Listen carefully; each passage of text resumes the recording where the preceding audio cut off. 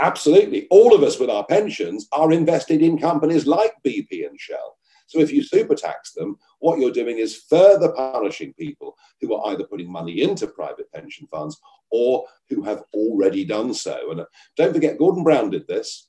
Gordon Brown put taxes on dividends, pension dividends, back in the late 1990s. And actually, that one act destroyed what at the time was the greatest private pension provision of any country in the Western world.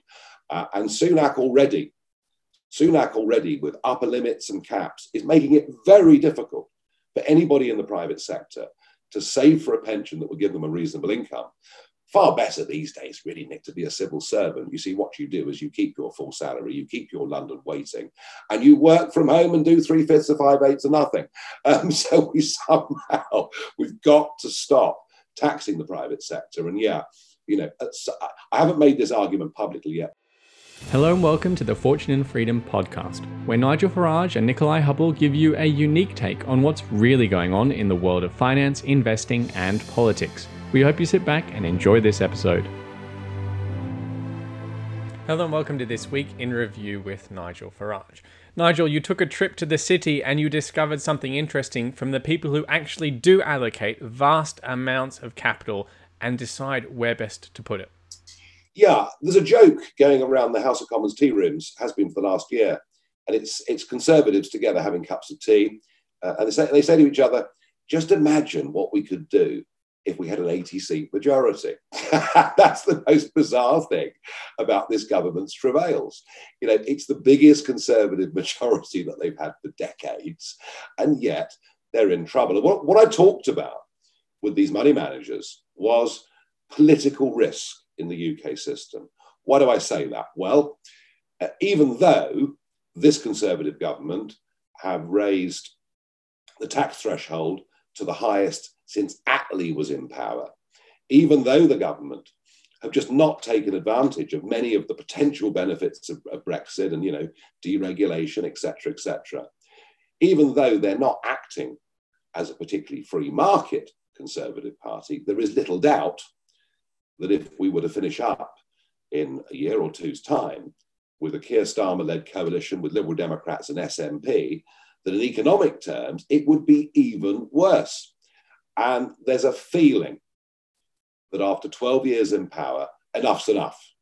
Thatcher Major lasted 18 years, only because of a miracle election victory in 92. Labour, in 97, out in 2010. And it kind of, I don't know, Tractorgate. I mean, who ever heard of that? A chap looking at his laptop for tractors and watching pornography in the House of Commons. I mean, hey, talk about excuses. Wow, better to say nothing, really. And we have another MP, who's crashed a car and has run away from the scene of the crime and has now gone trans, hoping. I mean, the whole thing's, it reminds me of the last days of Major.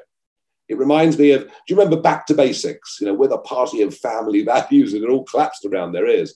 So there's a feeling that there is political risk. There is a feeling that the Conservatives are inevitably heading for a really, really bad election come the next general election, which has to be held, of course, by the end of 24, but more likely was expected to be next year. And that's one of the reasons why sterling is looking as weak as it is. It isn't just the fact that the Fed are putting up rates faster than we are. It is that there is a genuine thought of political risk. We're in recession, and we don't appear to have politicians with the will to get us out of it. So, a feeling that it's coming towards the end of Conservative rule, unless something quite radical happens. Let's quickly discuss then what the falling pound, because of this political risk, might mean for investors. How do you see things playing out for the FTSE 100, for commodities, and whatever else you think is worth mentioning? Well, here's the thing, actually a falling pound, don't forget, makes the inflationary pressures on a country that imports basically 50% of its food and much of its energy, much to my chagrin, as we could be doing it in this country. It adds to inflationary pressures. It adds to commodity prices. We've seen a fall. Well, we've fallen really from 142 a year ago. We're around about the 125 level at the moment. It does feel, although, sterling's got further to fall in the short term. So none of this is helpful at all. And the markets, the investors are looking for a sign that the Conservative Party has rediscovered its mojo, but it's difficult to see where that's going to come from right now. There are opportunities, though, because, I mean, for example, on the energy policy, Germany, and I've forgotten the second country it is, they've decided that North Sea oil is back on the menu and first production could be in 2024. And there's similar opportunities for the UK on energy policy to really shift things.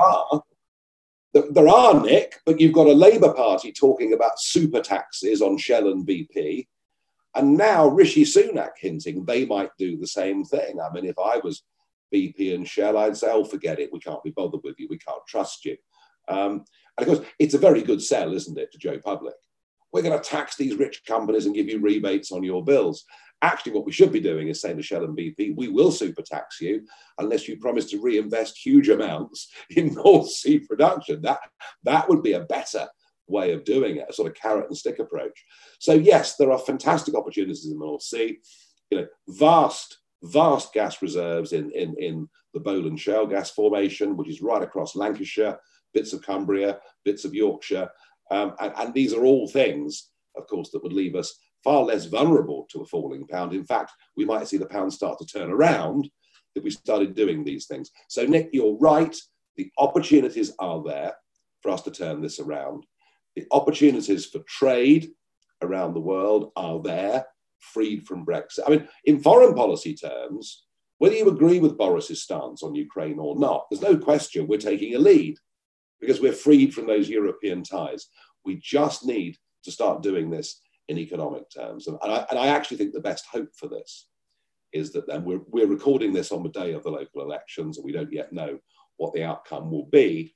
But all eyes have to be on Barnet Council, Wandsworth Council, and perhaps even Westminster Council. But if you start to see a serious Liberal Democrat resurgence in the South and Labour picking up, despite how rather lukewarm Starmer is in the North, then you may well see a Tory leadership election at some point this summer. And then the party will decide. The splits will be back. Those who believe in Brexit, buccaneering Britain, those who believe in the corporatism that came with EU membership. But there will be an opportunity, if that election comes, for a complete reset of where the Conservative Party is, if they've got the guts to take it. And it's going to be very, very interesting to see what happens.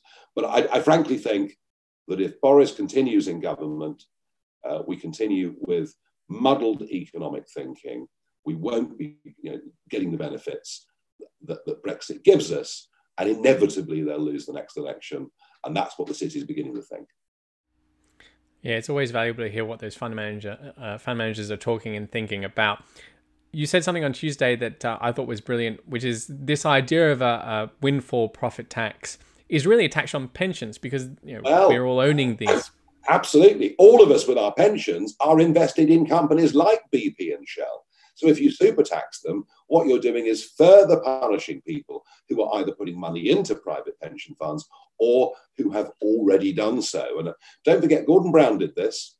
Gordon Brown put taxes on dividends, pension dividends, back in the late 1990s. And actually, that one act destroyed what at the time was the greatest private pension provision of any country in the Western world. And Sunak already, with upper limits and caps, is making it very difficult for anybody in the private sector to save for a pension that will give them a reasonable income. Far better these days, really, Nick, to be a civil servant. You see, what you do is you keep your full salary, you keep your London waiting, and you work from home and do 3/5 of 5/8 of nothing. So we've got to stop taxing the private sector. And I haven't made this argument publicly yet, but I'm going to, that super taxes on oil and gas companies are taxes on private pensions. Australia went through the same cycle. They called it the mineral resources rent tax, I believe, and people were able to wake up to the fact that actually, because of the Australian pension system, the shareholders are the same people who are voting for this stupid policy. Speaking of Australia, a good example of the UK not making the most of the Brexit opportunities came up in a Spectator interview of George Brandis, the former Attorney General and former Australian High Commissioner in London. And he said something really interesting, which on the one hand doesn't surprise me at all, and on the other hand, I think is quite shocking.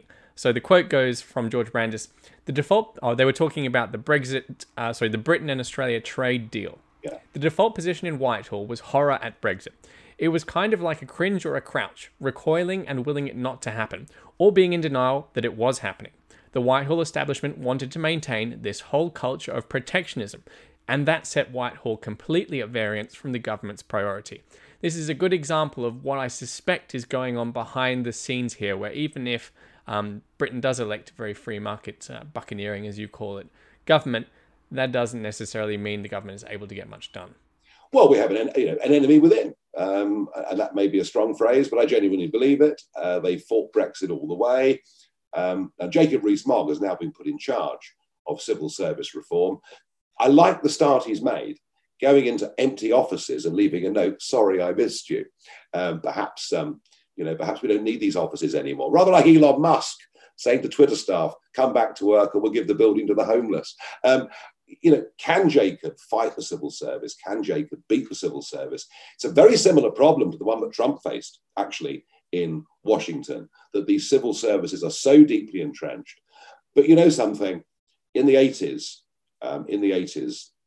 the Thatcher government had very, very similar battles. And Margaret Thatcher famously once said, "Ministers decide." And that was her way of telling Sir Humphrey that actually this is what they were going to do. Priti Patel has faced it too in the Home Office in trying to deal with the cross-channel migrant problem. So yes, there's an issue, but if you have strong leaders, very strong leaders who insist, you can get things done. Now, the modern default position, of course, is, "Oh, they're bullying me. Priti Patel bullied me. Michael Gove bullied me." Well, I think what the government needs to do, hopefully under new leadership by late this summer, is to start doing stuff, telling civil servants straight what to do. And if the Daily Mirror say they're bullies, just ignore it. It seems to me that it is still all to play for, but time is running out. Nigel, thanks for joining us. And to everyone at home, thanks for watching. Thank you.